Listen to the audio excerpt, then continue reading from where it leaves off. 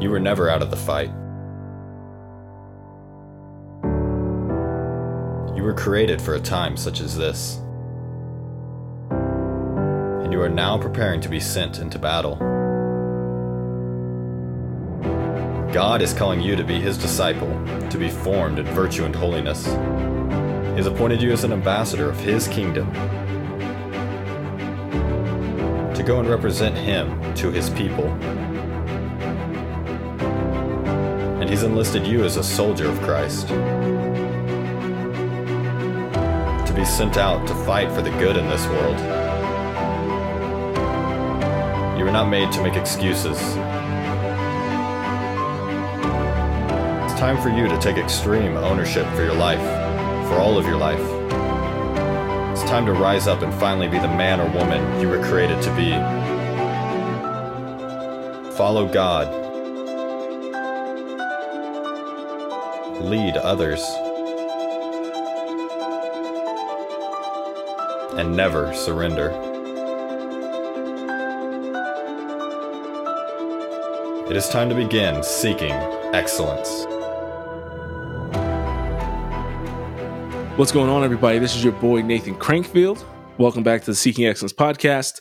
It is great to spend some time with you today. This is an episode that I've wanted to do for a while now. I mentioned it, if you remember, probably a month ago, maybe a month and a half ago, that I went on a retreat called Life-Giving Wounds here in Colorado. I believe it was in October, maybe it was September. I can't even remember. But it was really great. And the whole purpose of Life-Giving Wounds as a ministry is to minister and help facilitate healing for adult children of divorce. So this could be for children of divorce from your parents got divorced when you were 6 months old to you were 35, right? So it's a wide range of ages, wide range of stories, but I'm going to talk about all that in a second, but first I just want to give a little bit on just kind of divorce in general, just to kind of set the tone. And then I want to talk about it almost more from like the social pillar and like the social aspect of it.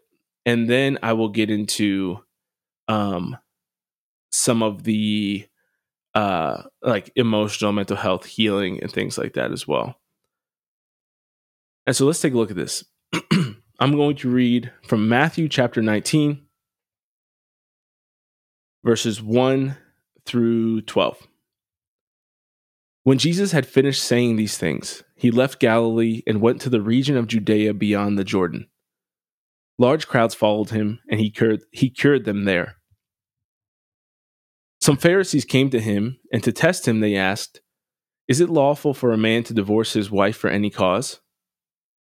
He answered, "Have you not read that the one who made them at the beginning made them male and female, and said, 'For this reason a man shall leave his father and mother and be joined to his wife, and the two shall become one flesh.' So they are no longer two, but one flesh. Therefore, what God has joined together, let no one separate." They said to him, "Why then did Moses command us to give a certificate of dismissal and to divorce her?" He said to them, "It was because you were so hard-hearted that Moses allowed you to divorce your wives. But from the beginning it was not so. And I say to you, whoever divorces his wife except for unchastity and marries another commits adultery." His disciples said to him, "If such is the case of a man with his wife, it is better not to marry." But Jesus said to them, "Not everyone can accept this teaching, but only those to whom it is given. For there are eunuchs who have been so from birth, and there are eunuchs who have been made eunuchs by others, and there are eunuchs who have been made themselves eunuchs for the sake of the kingdom of heaven. Let anyone accept this who can." So that, I think, is super interesting. So Emily and I read that this morning in some of our prayer time together. And excuse me, sorry. One thing that really stood out to both of us was just like, we were both kind of like, I don't think there's a social issue in today's world, right, that's kind of hot and divorce isn't really even hot anymore. It's just like so commonly accepted. But as far as like any social issues go, can you think of another one that Jesus is more clear on? What's also really interesting, in a much shorter way, in a small paragraph in Matthew chapter 5, Jesus also talks about divorce and about how a man who divorces his wife and marries another commits adultery and things like that. But this one I feel like is really specific, and it's really interesting to me that in the exact wording coming from the Pharisees, they're actually asking our Lord about no fault divorce. Right? So like specifically, they ask him, I always have a hard time getting around my mic. Now I see why people use the mic arms. I really need to get one of those. But they specifically ask him, is it lawful for a man to divorce his wife for any cause? Really interesting. And obviously, I think that this was one of the biggest turns we took away as a government, away from morality. The left, I feel like progressives and atheists or agnostics would look at it as the proper separation of church and state. And I think for those of us in the church, those of us who are Christians, we would actually say that it's a loss of morality. Because when you do separate yourself so far from the church, you lose a lot, right? And this is a perfect example of that. And I think that so many of the issues that we have today flow from the redefinition of marriage. So think about this. Think about the history of marriage, right? And this is just, I mean, this is me like no research on it, just common sense. So God creates the world from a Catholic's perspective, obviously, right? Which we believe is the truth, but I just wanted to clarify that. From a Christian perspective, God created Adam, sees that it's, as God says, unfit for man to be alone, decides to create him a helper, creates Eve. They're the first couple, the first married couple, right? They're to subdue the earth, they're to be fruitful and multiply, and they do that. In the Jewish tradition, it goes to get more solidified what marriage is over time. Obviously, as you know, the Israelites, as they were in the desert, were some real turds the majority of the time. So at a certain point, Moses gives them a way out of marriage through divorce. Jesus, as he comes along, one thing I think is really important is Jesus in the Sermon on the Mount, he comes, right, not to abolish the law, but to fulfill it.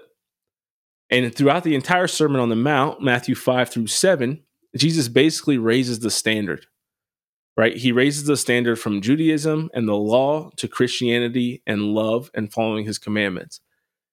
For example, he says in Matthew 5, you have heard it said that an eye for an eye and a tooth for a tooth, right? But Jesus turns and says, but I say to you, if a man slaps you on one cheek, turn the other cheek to him also. If somebody steals or, asks you for your cloak, give him your jacket as well, right? Like goes on and on in adultery, right? You've heard it said that you shall not commit adultery, obviously one of the 10 commandments. And Jesus says, but I say to you that even a man who lusts after a woman with his eyes has already committed adultery with her in his heart. So like the entire thing, right, is the entire thing is all about kind of taking us to the next level. So he gets to this part about divorce and he's like, you've heard it said that you can divorce your wife. And he's like, no, you can't. Like that was not how it was supposed to be. And so that's kind of it, right? So then Christian marriage becomes again like this lifelong with very few outs, right? You hear there Jesus talking about unchastity. Other interpretations, translations will have it. You can't divorce her except for in cases of adultery, which is obviously one of the top 3 leading causes of divorce, but it's not alone in it, right? But then you fast forward up until when was no fault divorce signed? In the 60s. And the first governor to do this, I just told Emily this the other day because one of our few, I wouldn't really call it I wouldn't really call it a a disagreement necessarily, but if we don't see necessarily eye to eye on the greatness of Ronald Reagan, I have my issues with Ronald Reagan. But he was the first one to sign this. So here it is. I finally got it up. Sorry, I was searching it. Governor Ronald Reagan signed the Family Law Act in 1969 into law, making California the first no default. Jeez, I can't read. I don't know what's wrong. Sometimes I think I'm dyslexic or something. I think I'm just crazy. Governor Ronald Reagan signed the Family Act law of 1969 into law, making California the first no-fault divorce state in the nation. So California, not surprising that it was first, right? They lead the way on pretty much everything. That's terrible. And, but it is surprising that Ronald Reagan was the first one to sign it. From my understanding, he did later go on to say that it was the biggest mistake he made in his political career, which is obviously big and great that he kind of at least came to that understanding eventually. So late 60s, you pass forward, even before the 60s. I don't know this. I wish I would have looked it up, but I didn't think of it before. But obviously, Christian marriage becomes this lifelong thing. But at some point, the government starts getting involved in marriage. And so the government gets involved in marriage and starts to give like tax benefits, starts to like legally recognize married couples. And then you have the legalization of divorce, no-fault divorce specifically in the late 60s. Shortly thereafter, I know it was like adopted by all the states. And so that was obviously a huge game changer. One, I think the government getting involved in marriage at all made it confusing and gave an out to people to say, okay, is marriage a God thing or is it a government thing? Talk about the separation of church and state. Why would the government need to really be involved in marriage? I think the only reason is you would give tax benefits before it used to behoove and benefit married couples, because married couples benefit a government and a society, namely because they create children, and that helps to perpetuate that society. Having more children, having a bigger generation follow after the current generation helps to boost the economy, helps to boost the workforce, helps, you have more soldiers, you have more everything, right? Because you have more people, you have more consumers and more producers. So the economy continues to grow in that way. But now we're having this issue, obviously, where like birth rates are declining and things like that. And people are like, does the government need to be involved in marriage at all? Should they incentivize people to have kids more? Should we have more tax breaks and things like that for families, similar to how they do in Hungary? Did you know in Hungary, if you have 4 kids, you don't pay taxes again for the rest of your life? I believe it's a 25% discount basically per child that you have that you get on taxes. That'd be pretty sick to have. I'd be about it. So yeah, so there's that, right? And so you have this kind of situation where the government takes over, it starts to confuse people, I think kind of watered down what marriage is. Then in the late 60s, you have this increase in no-fault divorce. And now we've gotten to the point where back then, like most divorces would have been instituted or initiated by the man. Now the majority of divorces are initiated by the woman. And no-fault divorce was really seen, I think, as an opportunity for women to escape the patriarchy, right? Like I think it was an agenda item that was really pushed through feminism to say you can't just be the man's option whether or not to end a marriage, right? Like the woman should have the choice to leave as well. Obviously, things went on to be like very unfair and unequal after that, to, from alimony to child, not what's the word? Child support, but also custody, the custody of children, right? Like it almost always swayed in the side of the woman, no matter what, even if it was her fault or her deciding to leave. And so that obviously broke down the family in a big way. And I had never really thought about this until I read It Is Right and Just by Scott Hahn. Really, really good book. And he was the first person in my life to kind of point to this as like the beginning of societal downfall in a lot of ways, right? Because you think about it, I mean, the devil's just so tactical, you know what I mean? So strategic. To think about the fact that the civil rights movement happened in the 60s. And it's like, okay, so society's not segregated anymore. We're on the way to unity as a society. Black people are now going to have great opportunity, right, to advance and pursue equality and crush it. And what do? I mean, you have no-fault divorce signed. You have the introduction of birth control. I think it's 4 years after this that Roe v. Wade happens, abortion gets legalized, becomes the law of the land. He made a lot of for losing the battleground on the civil rights movement and helping us and losing the fact that we hated each other based on race for so long. He picked up that ground really quickly with those several things. And so sex doesn't mean what it used to mean anymore to people. Marriage doesn't mean what it used to mean anymore to people. Then you fast forward, right? Now we're 50 years after that time. And many people out there, whether we were raised in the church or not, the divorce rate amongst Catholics is the same as it is in the general population, right around that 50% mark. And then marriages after your first marriage are even higher, typically, higher percentage of divorce.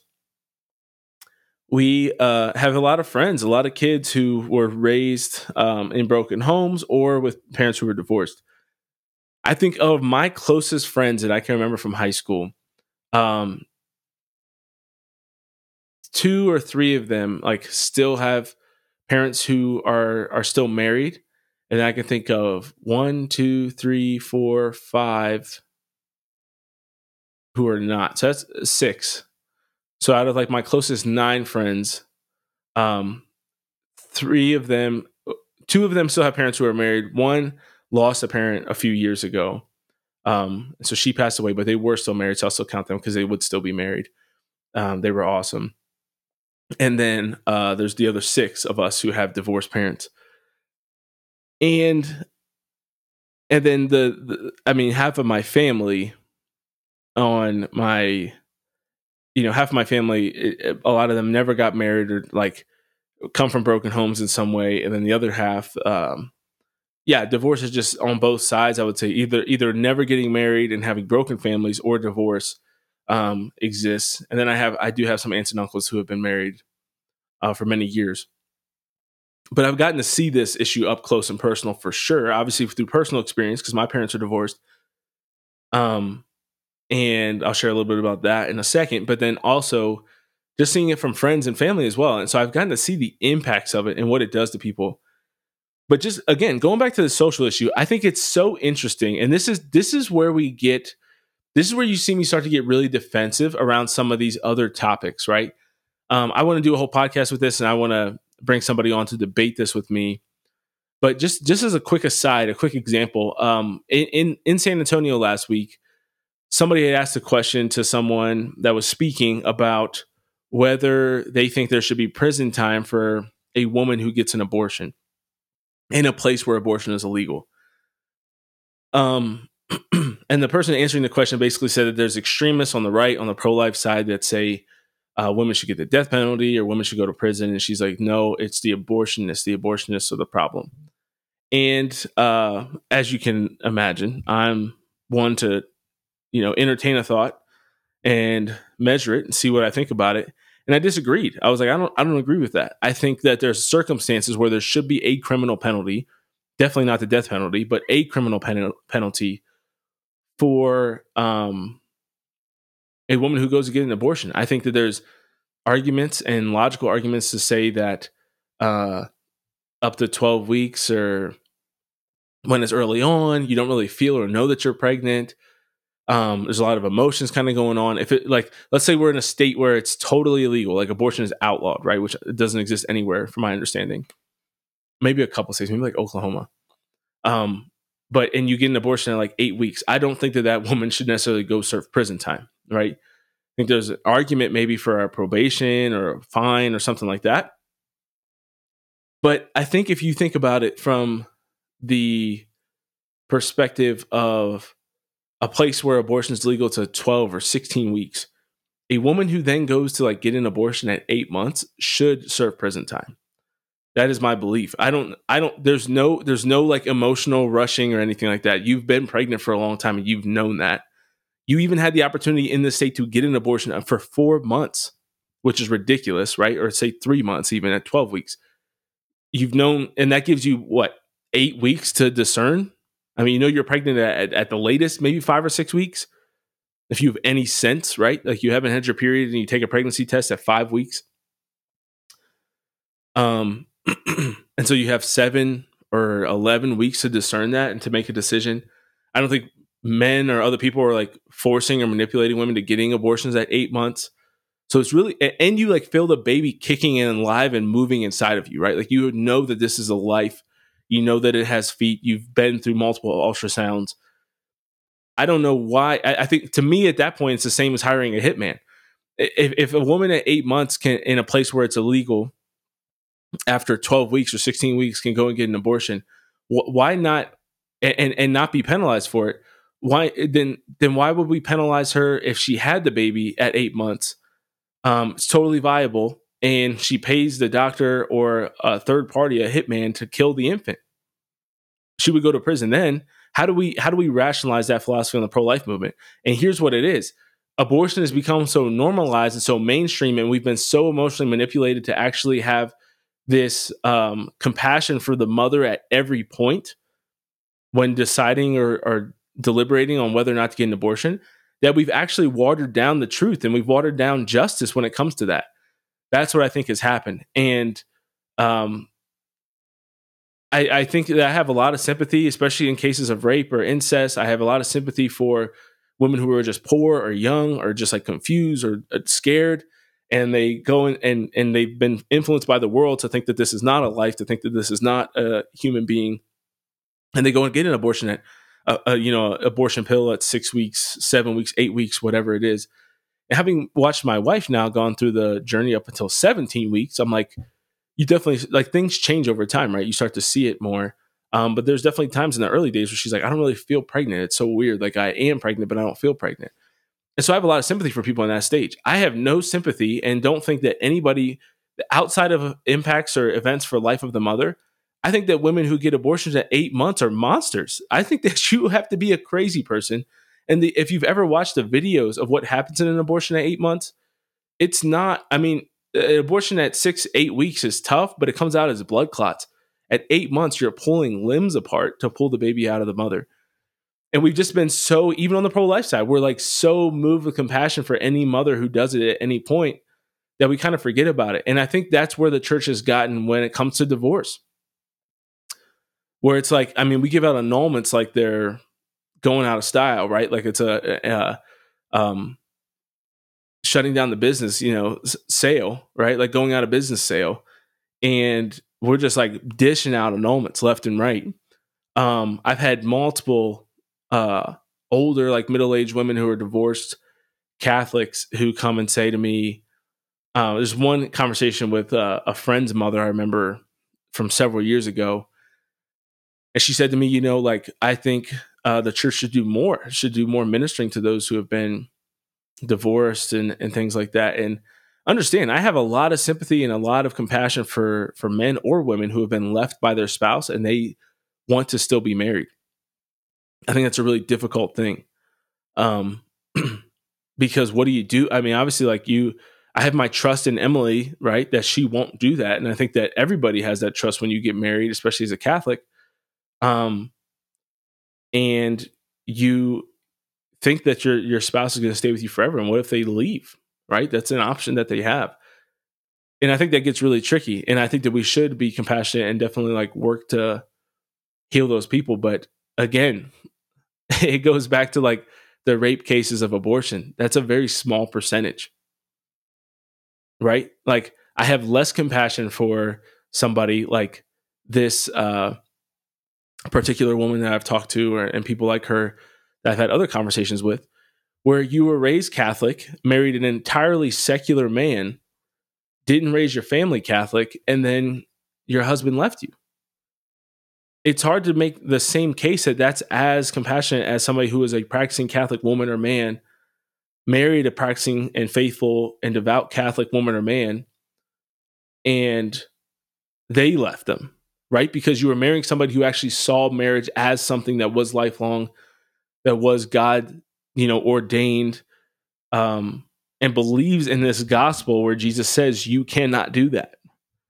But if you marry somebody who does not believe that and you are marrying them based on the government's definition of marriage, well, guess what? The government's definition of marriage has a government definition of divorce, and that is anything goes.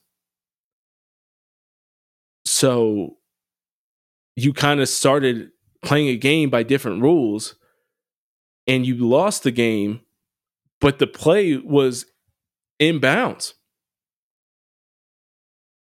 So naturally, that's going to make me a little bit less, right? That's like you have a son that goes to play a soccer game and a daughter that goes play a basketball game, right?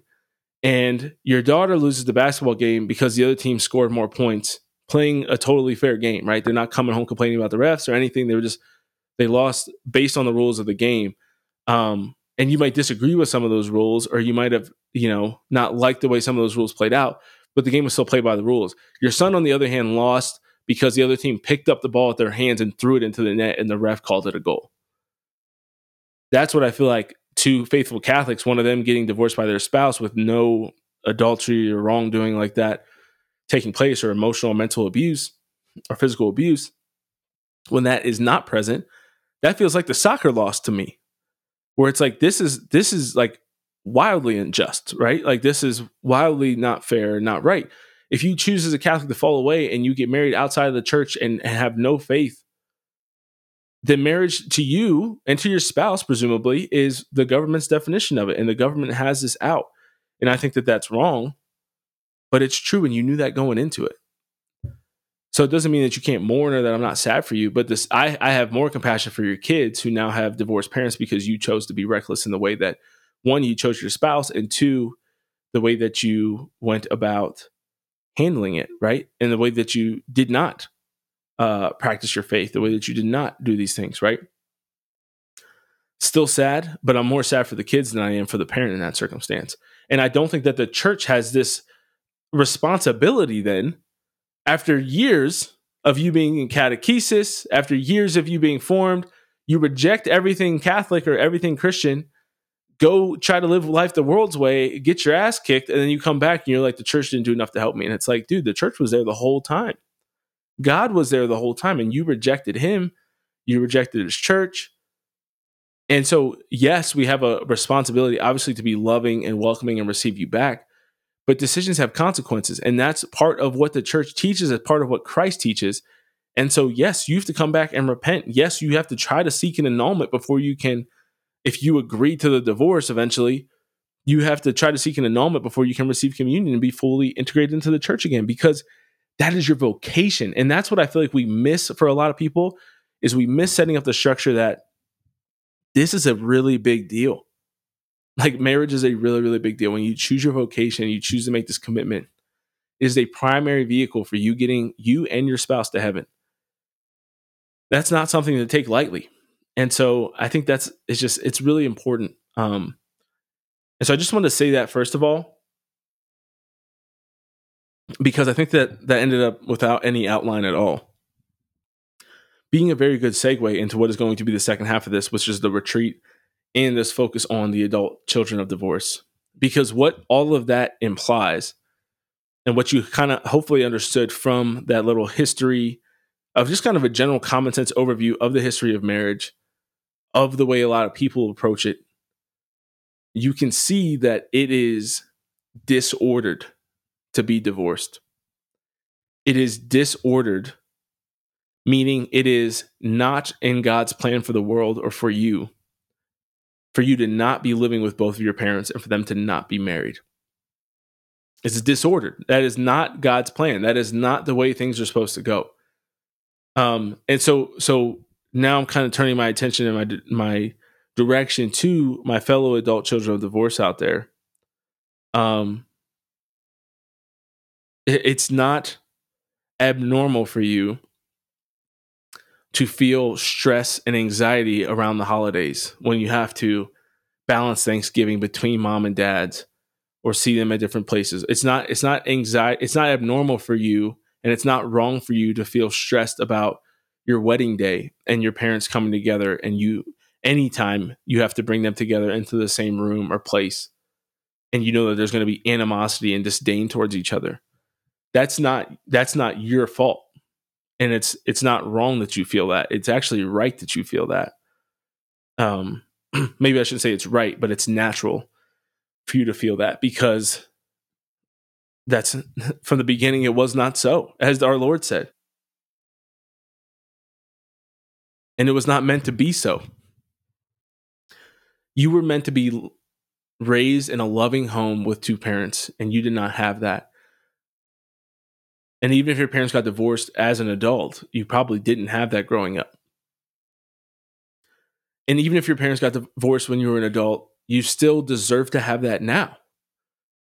That's one of the biggest things I've kind of learned about. And what was really interesting in hearing so many other people kind of have a similar experience is just like when there's a break in the home, like you just automatically have to grow up faster.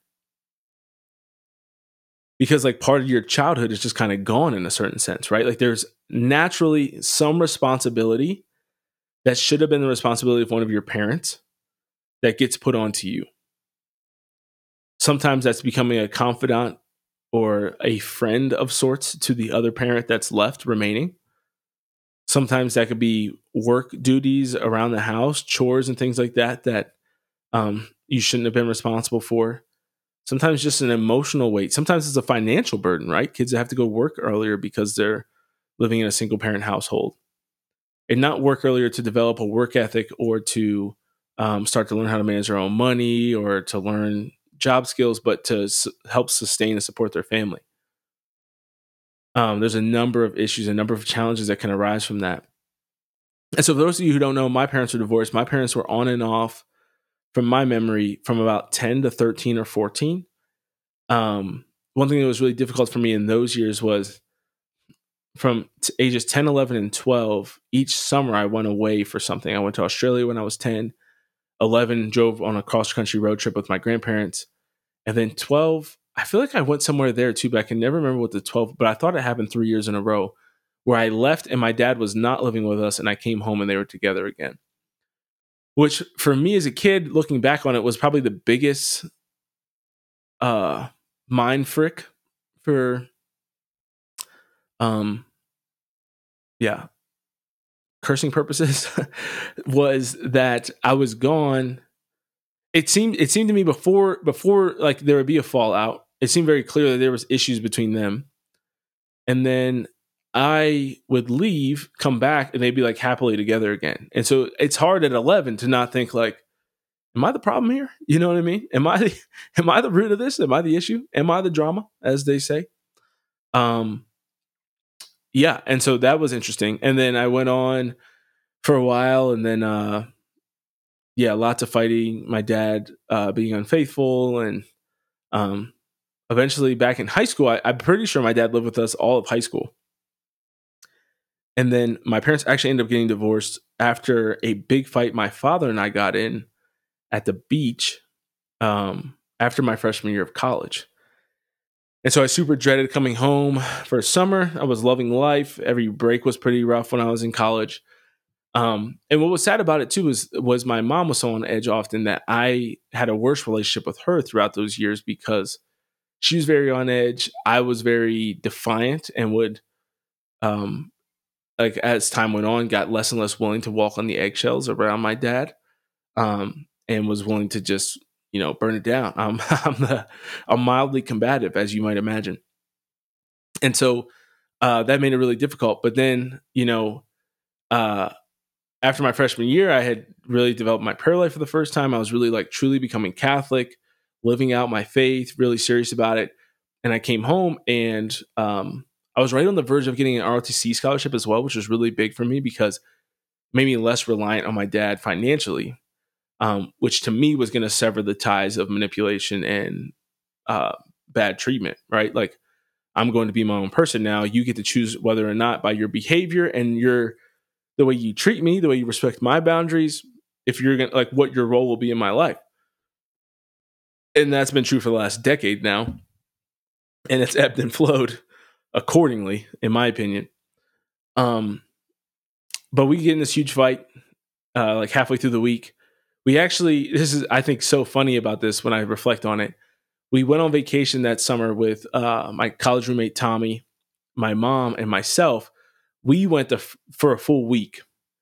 And beforehand, from my recollection, my mom and I decided to have my dad, my sister, and her kids come down on Wednesday of the week so we could at least have a few days basically without my dad, because he was very, exquisitely talented at ruining vacations and holidays. It was a true gift. Some of the biggest fights and problems always came from those 2 times. It was interesting strategy. But we do that. And so he gets there like Wednesday afternoon. Literally, I'm driving to dinner. It's me and Tommy, I think, in the front seat, my dad in the back seat. And I just remember coming up to this intersection that was like kind of busy. And it was one of those where I was like at a stop sign and I had to cross all the way across. We're at some beach in New Jersey. And he's like backseat driving me, like yelling at me what to do. And I just like start pushing back and start going off. And he literally didn't come into the restaurant and said he was going home that night. And my mom told him to have his stuff out by the time we got home. So it was just like so picture perfect. And that was like the predictably unpredictable, right? Was kind of the feeling, the vibe of the house. Was we could predict that like something was going to go wrong once he was there. You didn't know when, but it was like inevitably there's going to be some problem, some beef, some issue. Despite the fact that the 3 of us had managed for 4 days to have a great time. We were able to get along. So, it just made one wonder who's the root of this issue? Why are we able to get along so well when he's not around, me and my mom? Why do we also fight more when he is around? Tommy was a new friend. I just met him the year before that. I actually hated him because we played against each other in high school basketball. We were kind of rivals. And then we become homies. We had a great time. Why can we all get along so well? And then it was like, suddenly we do not. Suddenly pieces left the chat. So yeah, so really interesting stuff. So that's kind of my story in a quick nutshell. And then, they ended up getting divorced and all the stuff that follows from that. And so, I think one of the big things that was really powerful for me on this retreat, going back to what I was just talking about, this was the first nugget that I got on like the first night. This woman, Emily, shared. And she said, even if you were a champion or a promoter or an encourager or a fan of your parents getting divorced or separating, it's still not what you really wanted. And that was me to a T. From the time I was 10 or 11, we would have to take a financial hit. It was like, we might have to move, we might have to do all this stuff. And I was like, literally, what could be more important than not living like this, right? My mom and I would have these debates about like, is this worth it, man? Like, why do we keep letting him come back when it's just so miserable and we're so happy when he's gone, right? Which such you don't think about it when it's so common, right? When everybody is kind of in a similar boat. But that's obviously like not a great way to look at the world, and not the way that a 10 or 11-year-old should be debating their stance on their parents' marriage or whether they want their parents to get divorced or not, right? I used to have this debate oftentimes and thought about it really after I had a long conversation with one of my sisters one time, who my dad was very much not in her life nearly as much as he was in mine. And I was like, man, I don't think I ever voiced this to her, but I was just like, I wonder, like, what's worse, you wishing that your dad was present or you wishing that he was gone? It's a powerful thing, man, to think about. Like, both are so heartbreaking and both are so, again, disordered and broken and not the way that things ought to go, right? You should be just grateful and happy when your dad comes home. Should be joyful. He should be a source of joy and protection and safety and development and formation in your life. And I think it's really sad for those of us who don't have that, right? When you don't have what that ought to be. And we can have compassion, I think, for our parents, right? Who themselves came from broken homes, who came from broken families. And to a certain extent, both of my parents did. My mom's father passed away when she was 17. And so she was kind of an adult child of a broken family in a certain way. And then my dad was just in a broken family always. Really abusive, physically abusive, and mentally, emotionally abusive father, who he unfortunately was named after as well, which I know was always really hard for him. But yeah, you can have compassion for them, but still have your boundaries. You can still have your self-respect and the ability to, just draw lines where you think they need to be drawn, and have an understanding too, I think, of there's a proper level of accountability and compassion, right? So you can have compassion for, okay, you came from these circumstances you came from. But still, there was so much that you very clearly, just through natural reason, if we believe in natural law and natural reason, there was so much you could have done, right, to be better, to be closer to the man or the woman, the mother or the father that I needed. That can cause a lot of pain, and I think that too often, because of the normalization of divorce, because of the tropes and the stupid platitudes that you hear after your parents get divorced, like, oh well, at least they're happy now, it'll be better for the kids. Aren't you glad you don't have to deal with the fighting or this anymore? Or people sometimes with me, like, aren't you glad you don't have to deal with your dad as much? And it's like, it's so mind effing, man, because you're just like, should I be happy about that? Right? Like, is it better for the kids? It's never better for the kids than a healthy home with a mother and a father. Never. Who gives a shit if your parents are happier at the end of the day? Well, you know what I mean? Not that we shouldn't care about our parents' happiness now as adults, but when you're 10, like, I mean, I think of like my happiness as a father, like, where does that rank on my obligations and responsibilities to my kids and my wife? You know, it's pretty low.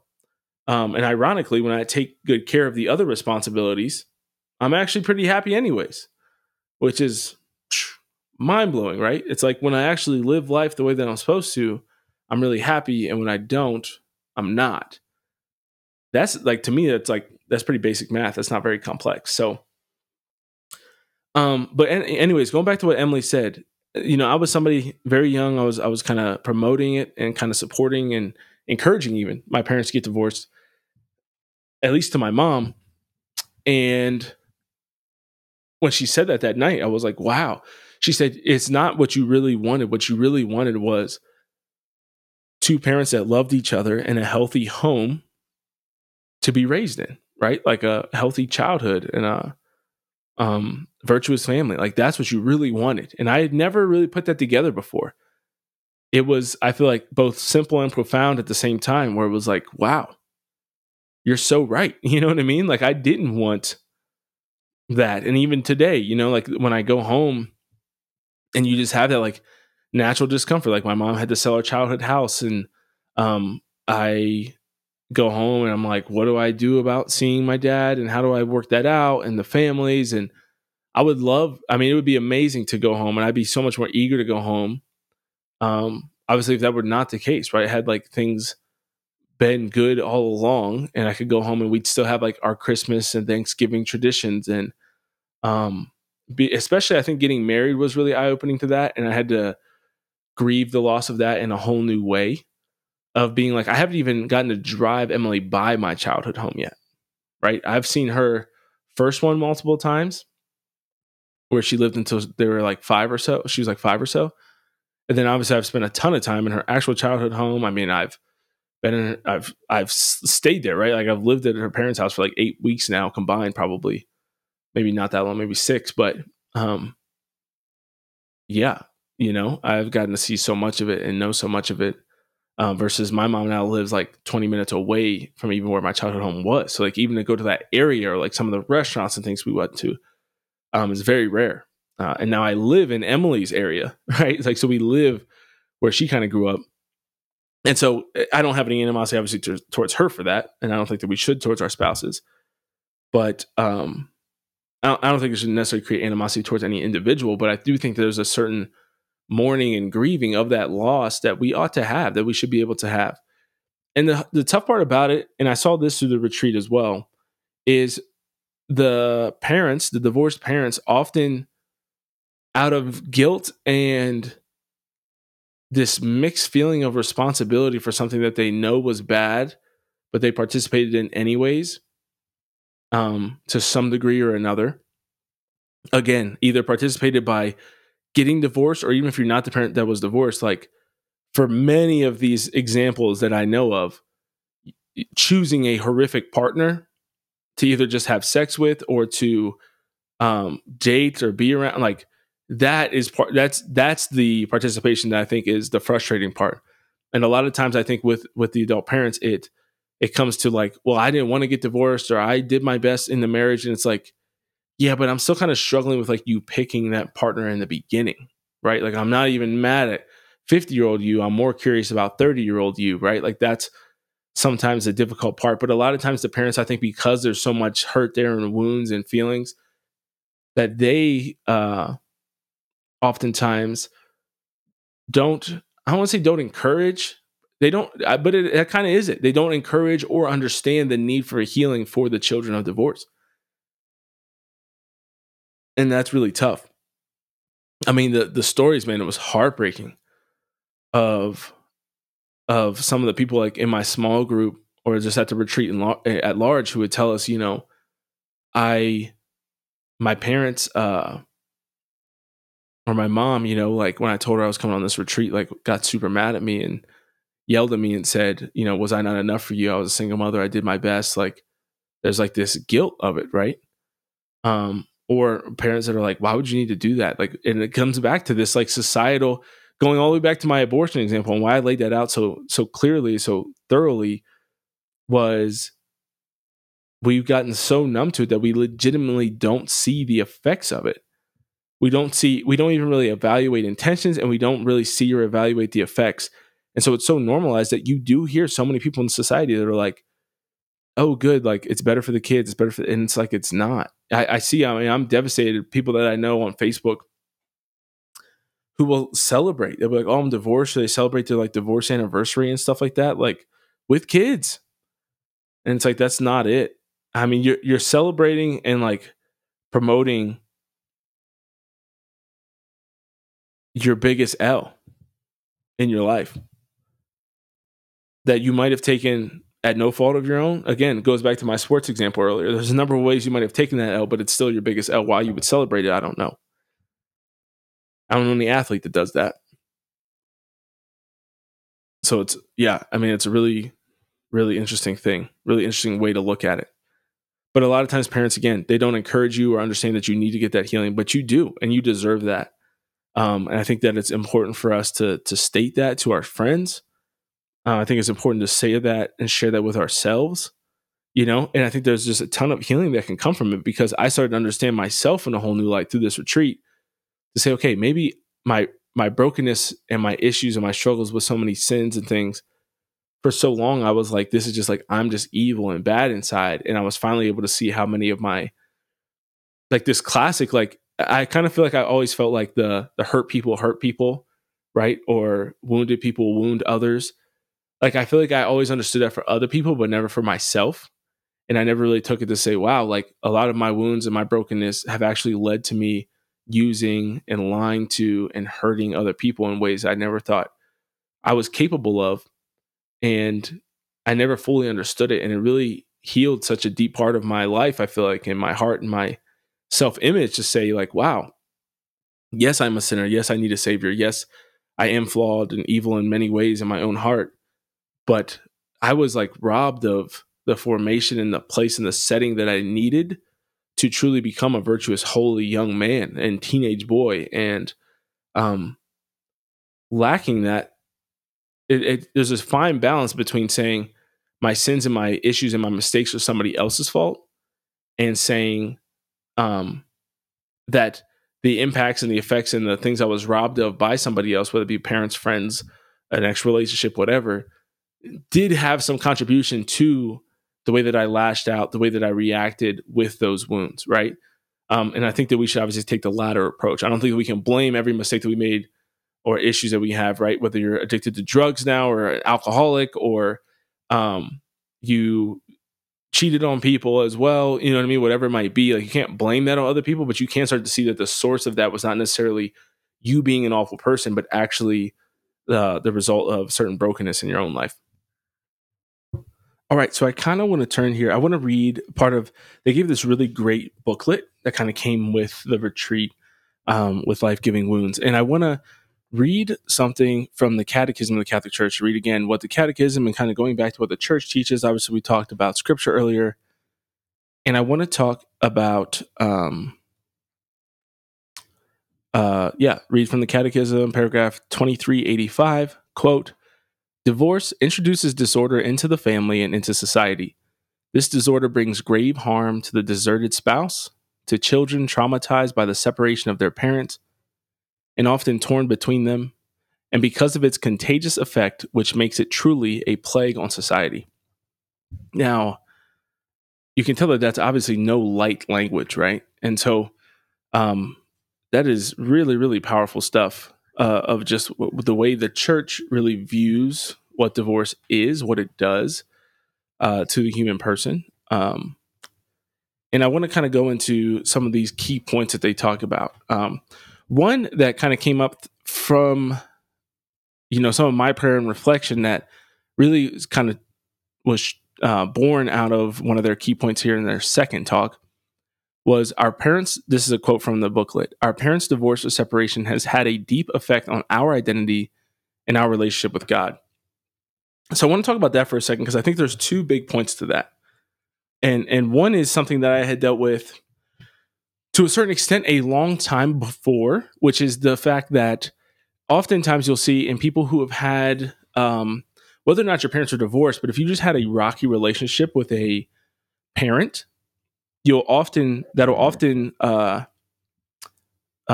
bleed into your relationship with God the Father, right? So if you had a rocky relationship with God, if you had a rocky relationship with your earthly father, a lot of times your heavenly father will take on the image in your mind of your earthly father. And so if your earthly father was abusive or manipulative or unloving or harsh, or you assume that God the Father is similar, right? And I kind of started to notice that in my own relationship with God the Father, really when I was about 21, 22. I read the book Fathered by God by John Eldridge, which is kind of it could be either a follow-up or a precursor to Wild at Heart. Probably best as a follow-up, I think.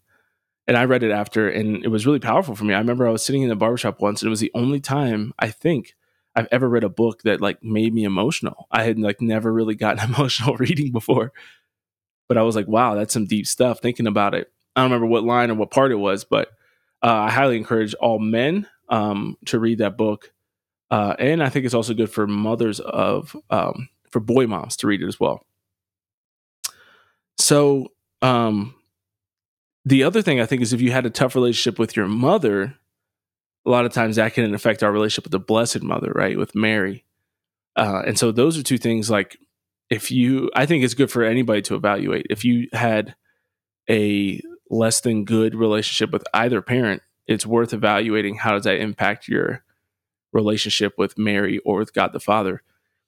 And for me, I always told people, and I think it was really easy for me to be drawn to Mary more naturally because my mom was my stable one. She was the more loving one. She was a more consistent one in my life that like to Jesus through Mary to me made a ton of sense. And I thought that it was really natural. Where I struggled more was with my relationship with God the Father.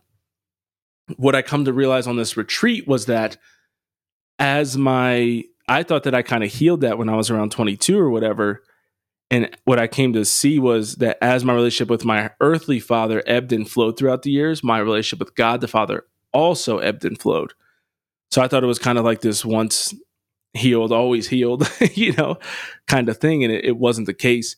And I think that's true for a lot of this. This is something that was really reiterated throughout the retreat, I feel like, is that your healing is a process and it takes time and it's extensive, right? It's really not something that just kind of happens overnight, but it's going to be continuous, and you'll see different parts in your parenting and in different aspects of your marriage as life goes on, where some of those wounds and things will come back up.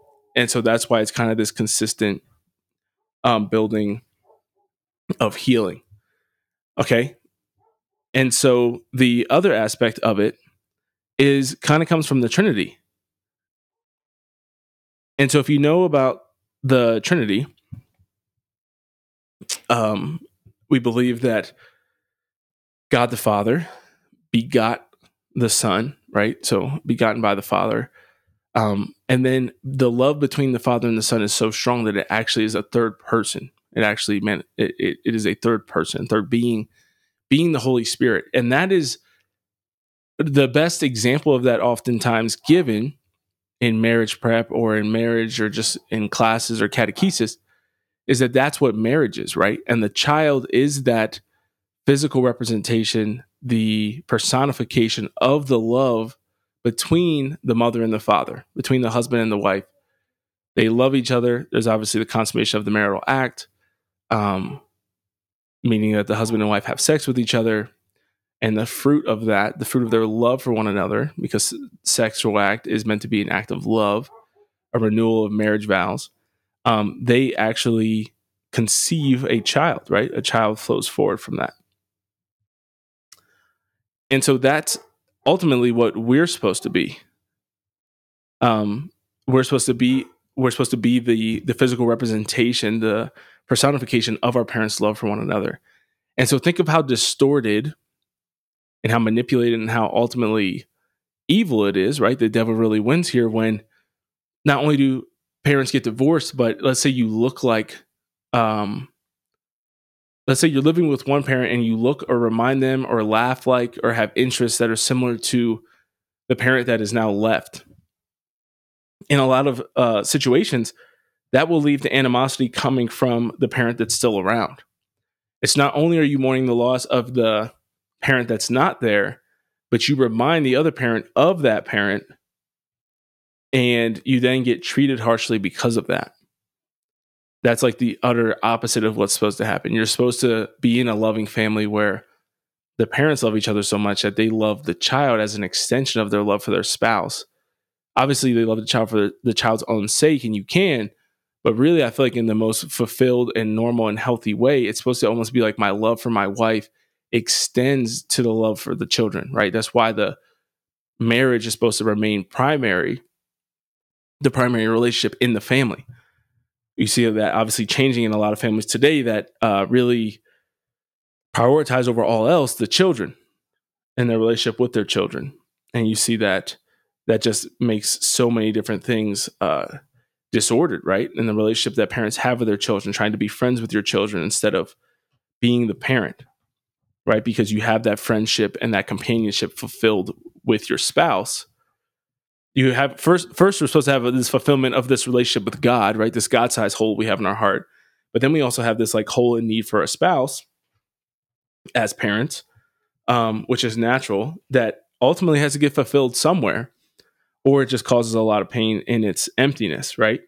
And so there's multiple different ways you can kind of go about it. So kind of going on here to another kind of key point that they have here. I really like this quote. Our suffering as adult children of divorce or separation points to our desire for true lasting love is offered by Christ in the sacrament of marriage. Christ reveals the meeting and model for love. And what I think is really important about in this one,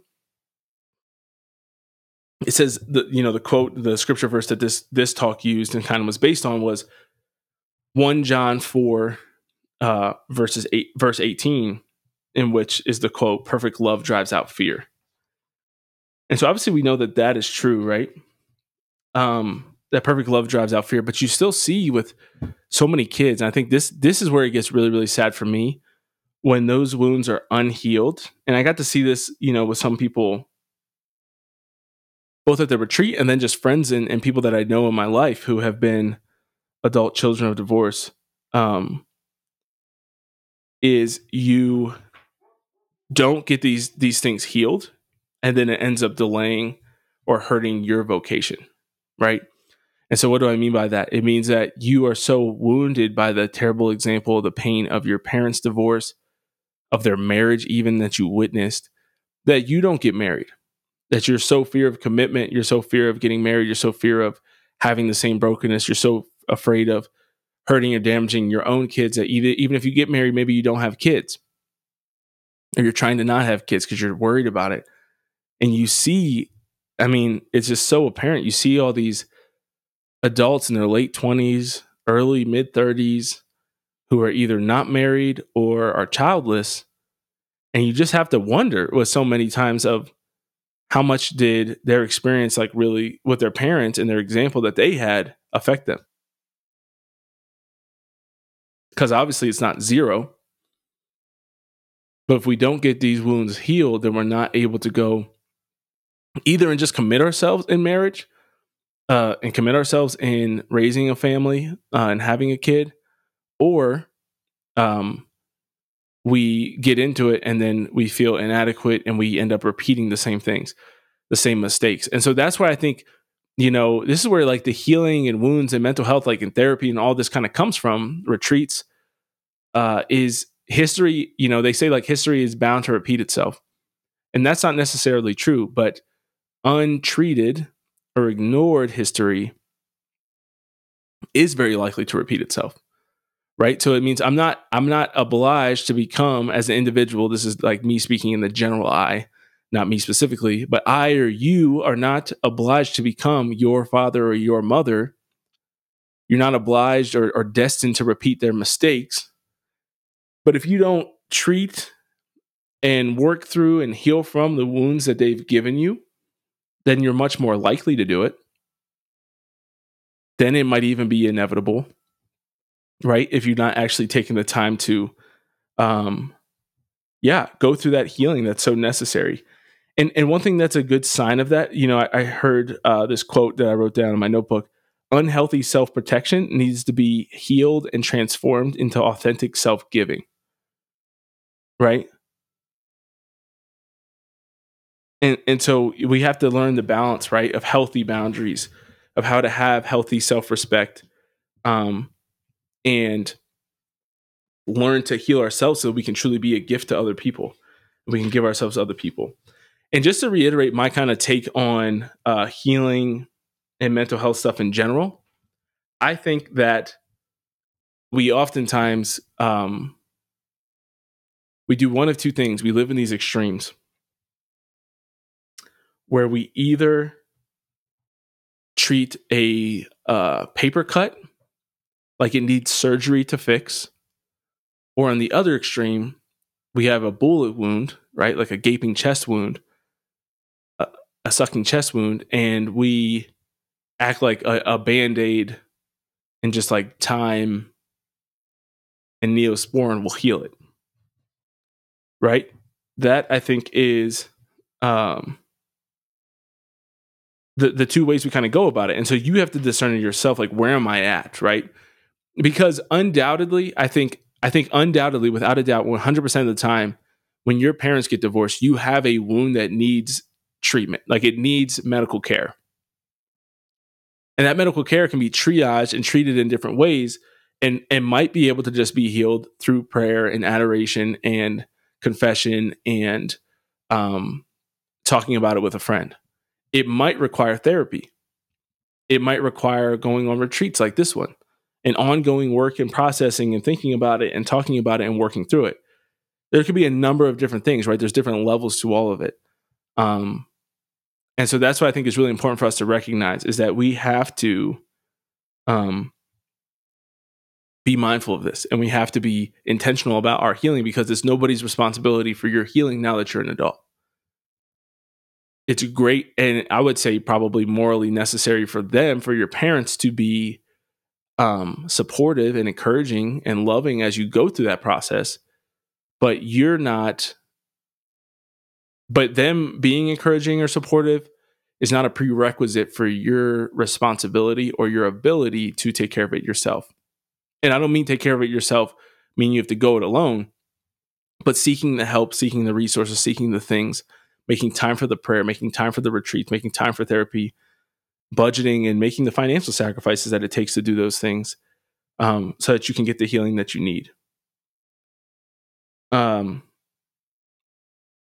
I think that's really important. The other thing, next kind of big point, is it says anger and anxiety are common emotions after our parents' divorce or separation. Now I'm jumping around from like talk to talk, right? Because we can't go through all of it.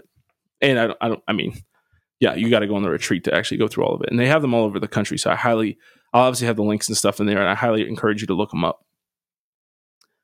But it just talks about the need for virtue, the need for confession, the need for the Eucharist to help us face these struggles and to build the virtues necessary to regulate and integrate our emotions into love and communion with others.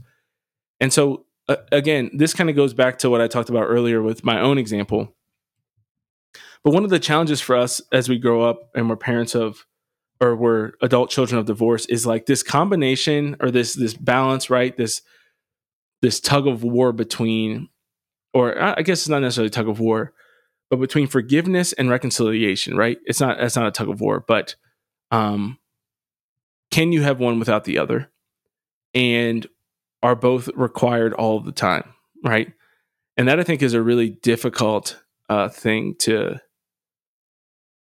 deal with, right? I think, how do you discern that? How do I discern? And this is something I wrestle with often. How do I discern, when there's times that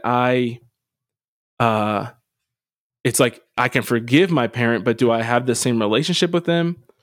I can forgive my parent, but do I have to still spend every holiday with them? Do I still have to call them once a week? Like, where do you kind of find the balance, right? Of like, I may have forgiven, but what does reconciliation necessarily look like, right? And that I think is a really challenging thing for us to all balance and us to all kind of consider and discern. And I think you have to discern that within your own heart, right? Is you have to this is kind of my guidepost for this, and this goes for friends, family. I would say it's not the same for your spouse, because your spouse is a unique relationship to all others in your life, especially when it comes to the need for reconciliation, because you basically do always have a need for reconciliation with your spouse.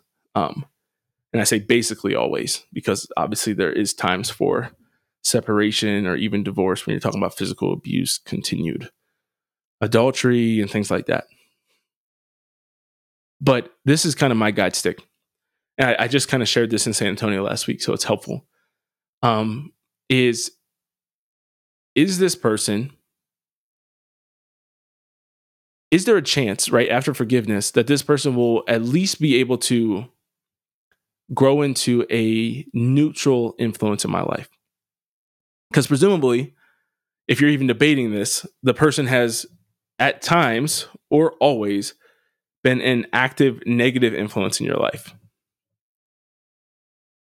We can experience and we can kind of gauge and measure whether or not somebody's good for us, and pretty much whether or not they're good in and of themselves, but there's no real need to kind of judge other people in that way. But I think it's the same judgment, but in order to not be judgmental of the heart and soul of another person, I think it's easier to just say the relationships in my life, the good ones, are the ones that make me a better version of myself, that either make me or facilitate or make it easier for me to become a better version of myself. So obviously there's going to be a scale to that. And then I think there's a whole scale of like, is somebody kind of like a neutral influence, right? I think there's kind of three main things. So either somebody does do that, and we call those virtuous friendships, virtuous relationships. And they might not even be like totally like the peak, virtuous relationships as defined by like Aristotle. Because I think you only have a few of those in your life. But still, is it like a net positive, right? So even if it's a friendship or something of utility or pleasure, we need utility and pleasure in our lives. And maybe somebody who, maybe they make you a little bit more anxious, or they can be a little negative or pessimistic, but you still have great conversation with them, or you still know that they pray for you, or you still know that they would be there for you if you needed help or a circumstance like that. But there comes a time, and that would be an example, I think, of a neutral person, right? Where it's like, there's obvious and clear downsides and ways that they impact you in a negative way. But maybe you can curb or limit those, right? So how can I limit the downside? So if somebody who, like a college friend that maybe encourages you to drink too much, maybe I don't go out with them on Saturday night, but I can still watch football with them or have lunch with them or talk to them on the phone or whatever. And there's kind of a balance there. And then there's people that it's just, you can't limit the negative side. There's wounds there from the past that make the each existing cut just goes deeper and deeper, versus because you never even given the time to heal. Those are the hardest relationships, I feel like, and that happens often with parents. Is if you imagine like a physical wound on your body, if the same kind of attack or strike or wounding is happening in the same spot without even given the time to properly heal, right? So you have some forgiveness, and then 2 weeks later, it's like the same shit happens. You're like the wound's still fresh, right? Like you haven't even had time to heal. And some of the stuff can take years to heal. And obviously nobody's going to be perfect for years, but there's some obvious things that you can just avoid as a decent human being. And so when that line gets crossed over and over again, I mean, there was examples of the retreat of some of the leaders even saying, I haven't talked to this parent in a really long time. And Sorry, I just had to sneeze. There's a time and a place for doing that. And that's got to come out of the discernment of one's own heart. But that's kind of my gauge of, especially as I've learned, and as I said, marriage has been really eye-opening for me in this. But I've come to understand too of like, as I hit these new phases of my life, I adopt these new titles of husband and father. It's not even 99-1. I am 100-0 committed to being a good husband and father now, compared to maintaining any existing relationships with any friends or family members who strongly oppose my ability to do that, either through words or example. It's not like, it's just so lopsided. I've been so dedicated to it for the last 10 years. And I've seen, and saying that, right? Saying that I've been dedicated to trying to be a good husband and father now for the last 10 years of my life, right? Because I really am about 10 years into my journey of healing and conversion and development and seeking excellence, right? I can look back over the decade and realize how abysmal many of my failures were during that time. And so now, realizing even though I was really dedicated to it, I see how the ties to certain people and certain things made it really difficult to do that. And so now that I'm actually like in it, now it's like I'm in it obviously for marriage and I'm rapidly approaching it for fatherhood. I just have no desire, and not even just no desire, but logically I can't justify or rationalize bringing things back into my life that I know have caused me to stumble and fall before. It doesn't make any sense. I need to eradicate those things from my life, right? Remove those things, remove those stumbling blocks from myself. And when you had the conversation with people multiple times of, this is what I need from you, or at least like, I need you to not do these things if we're going to continue to have a relationship, and people just continuously don't do that. I think, it's kind of like the quote where when people show you who they are, believe them. If you create that, and I think you have an obligation to communicate your needs and your desires and your wants and your boundaries. Otherwise, I think that it's all on you. If your boundaries are getting crossed and you've never communicated them, and then they get crossed and you don't communicate that they've been crossed, you got to give people a few times, depending on how egregious the crossing is. But you have to explain them, right? Like, you have an obligation to express that nobody can read your mind or know what you need or want. You're not an infant, right? So you have to be able to express and communicate your needs and desires. But once that's happened, once you say to somebody, like, if you continue to do this and that we're not gonna be able to have a relationship, or it's going to be very strained or distant, and they do that, they're telling you that they prefer that thing over having a close relationship with you. And even if that's your mother or your father, I think that as a future mother or father, as a future or current, husband or wife, I think you have an obligation to respect that decision of the other person for the sake of your family.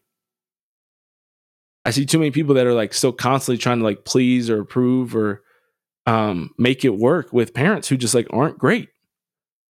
And I think there's a place where you can honor and respect your mother and father without it having to be at the detriment of your parenting. Because I think that your responsibility to be a good steward, your responsibility to be a good leader, your responsibility to your vocation is higher than that. Honoring your father and mother is your commandment. Being a husband and a father is your vocation. And there's so many duties and responsibilities that come underneath that. But the best way to be a great husband or father or mother or wife is to be as holy and as excellent as you can be. And so if somebody else is actively pulling you down from that because they refuse to get their own shit together, I think you have a right and you're justified in creating space and distance between you and that person. Whether that be physically or relationally, emotionally, whatever. So we have to think about that. It's definitely something that's worth praying about, and really considering and discerning, because yeah, I just think it's super sad. I've never bought into the whole like you have to stay close to your family forever. And obviously, I think I have one family member that still listens to this podcast, maybe a couple. But I'm sure many of them know that like I don't believe in that. And I wish at times that there's family members that I wish I was closer to. There's family members that I could be closer to and don't really want to. And I think that if I lived in Pennsylvania, obviously there's some that I would definitely be closer with. And I love many people in my family. But I have realized, I think you come to realize through evangelization, through working with other people, that you can't save and change everybody. And the best way to make a positive impact on the world is not trying to make a 2% impact in somebody who's obstinate and stubborn and hard-hearted and does not desire to change, rather than making a 90% impact in the lives of many other people, but especially those of your spouse and your kids, who can go on to become game changers, right? World-changing people through their example, and who they are and the impact that they'll go on to make, right? So it's like, I can flower and I can water the plants, I can water the ground, the good soil, or you can water the weeds and you can water the thorns and you can water the sidewalk and hope that, out of the concrete a flower will grow. But sometimes it doesn't. And then you just realize you just wasted 50 years of water. And I kind of saw that early on in my life. And I think that it's sad. I think we all want to be that, but I'm not going to deprive my kids of having a good, holy, loving home for the sake of trying to reach and grasp at a good, holy, and loving home that I don't have. I don't think that that's just or fair to them. And so we have to, I've said this many times, we have an obligation to get healed. We have an obligation to seek out a good spouse, a good parent for our kids, because we have the option and the opportunity to make a difference for them. And I've seen the brokenness, man. I've seen it result in addiction. I've seen it result in hurting people. I've seen it result, again, in not pursuing your vocation. These friends of mine who are not married. And then I see the friends, too, who are just like repeating it.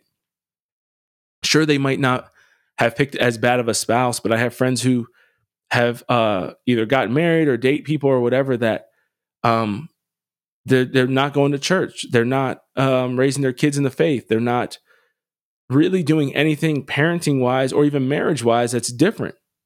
And I think that it'll be better, but I'm like, why go from a 2 to a 4 when you can try to go from a 2 to an 8?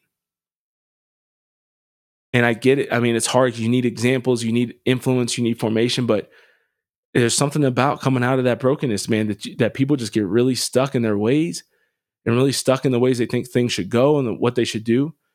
And that's why I think the Catholic faith is really it, man, because it's not a monarchy, or it's not a democracy. It's a monarchy, right? And we have Christ as our king, the chair of Peter, the Pope, who represents him here on earth.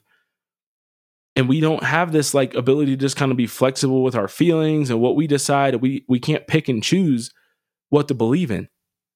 And so when you're cohabitating and you're on birth control and you choose, I'm going to be pro-choice and I'm going to be pro-same-sex marriage, like, you're just living by your own way. And that ultimately is the cause of every divorce and every bit of brokenness, is that people choose to live for themselves and in their own way and make themselves their own God, instead of trusting in God the Father, Jesus Christ, and God's plan for our lives.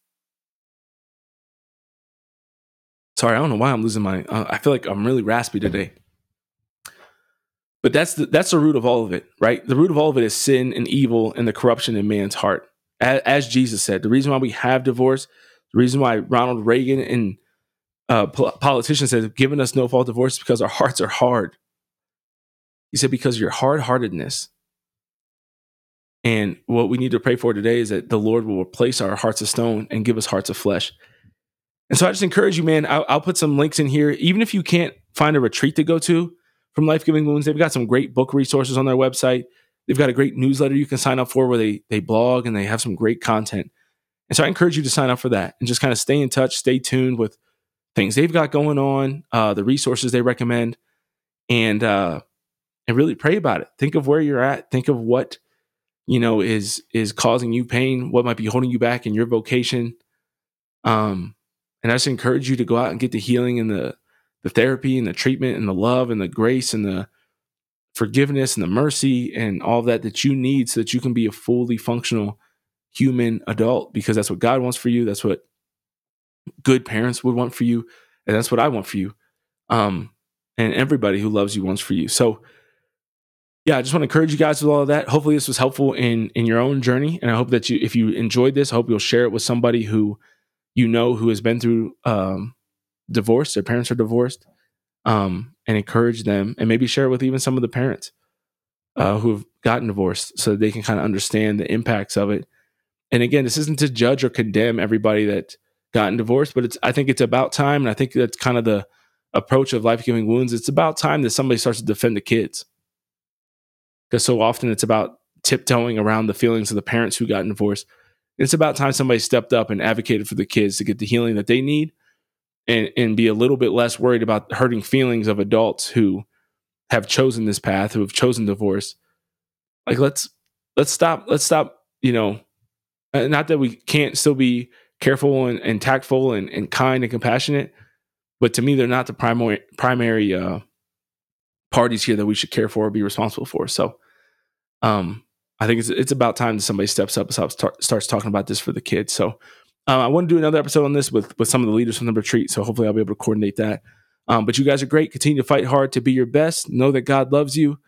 And never give up the hope that you can be healed and your wounds can be transformed. God bless you.